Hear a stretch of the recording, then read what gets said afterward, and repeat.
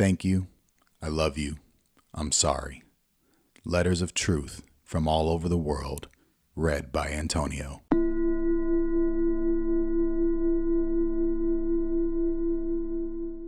Dear George Floyd, this letter should never have to be written for anyone, but here we are.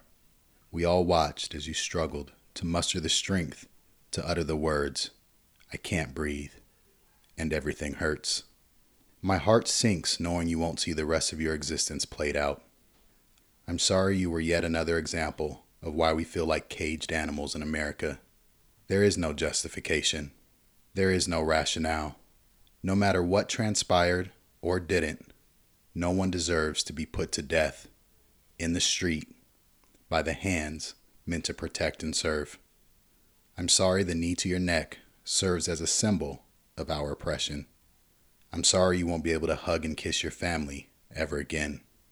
Your life was extinguished, but your light shines bright. For we know your name, see your face, and hear your cries. It will never be forgotten. Yet, I'm sorry your name must be added to the long list of black men who died before you in the same vein. My children will learn about you and from you. My wife will better understand the dangers her husband and children face by simply being of a darker complexion. I wish I could make the statement that your death will be the driving force for change, but my optimism is dismissed, for it seems to be the same shit, just a different day. People will make claims about you. Your past history will be used to justify your murder. Your killers will be supported under the guise of protocol. You will be forgotten by many within a few days until the next black man is murdered, and all will recall your name and experience yet as another example of being black in America. People will turn on each other.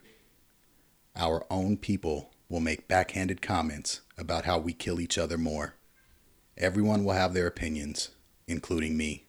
The one thing no one will be able to dispute is the fact that you are no longer here. You can no longer use your voice, envision your future, be held in tenderness and love, or taste the fruits of your labor.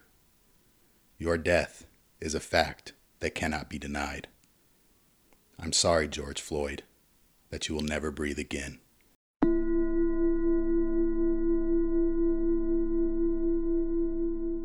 Thank you to all of the authors for sharing their letters of love.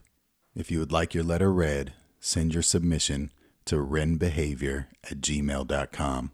That's RENBEHAVIOR@gmail.com. And as always, thanks for listening.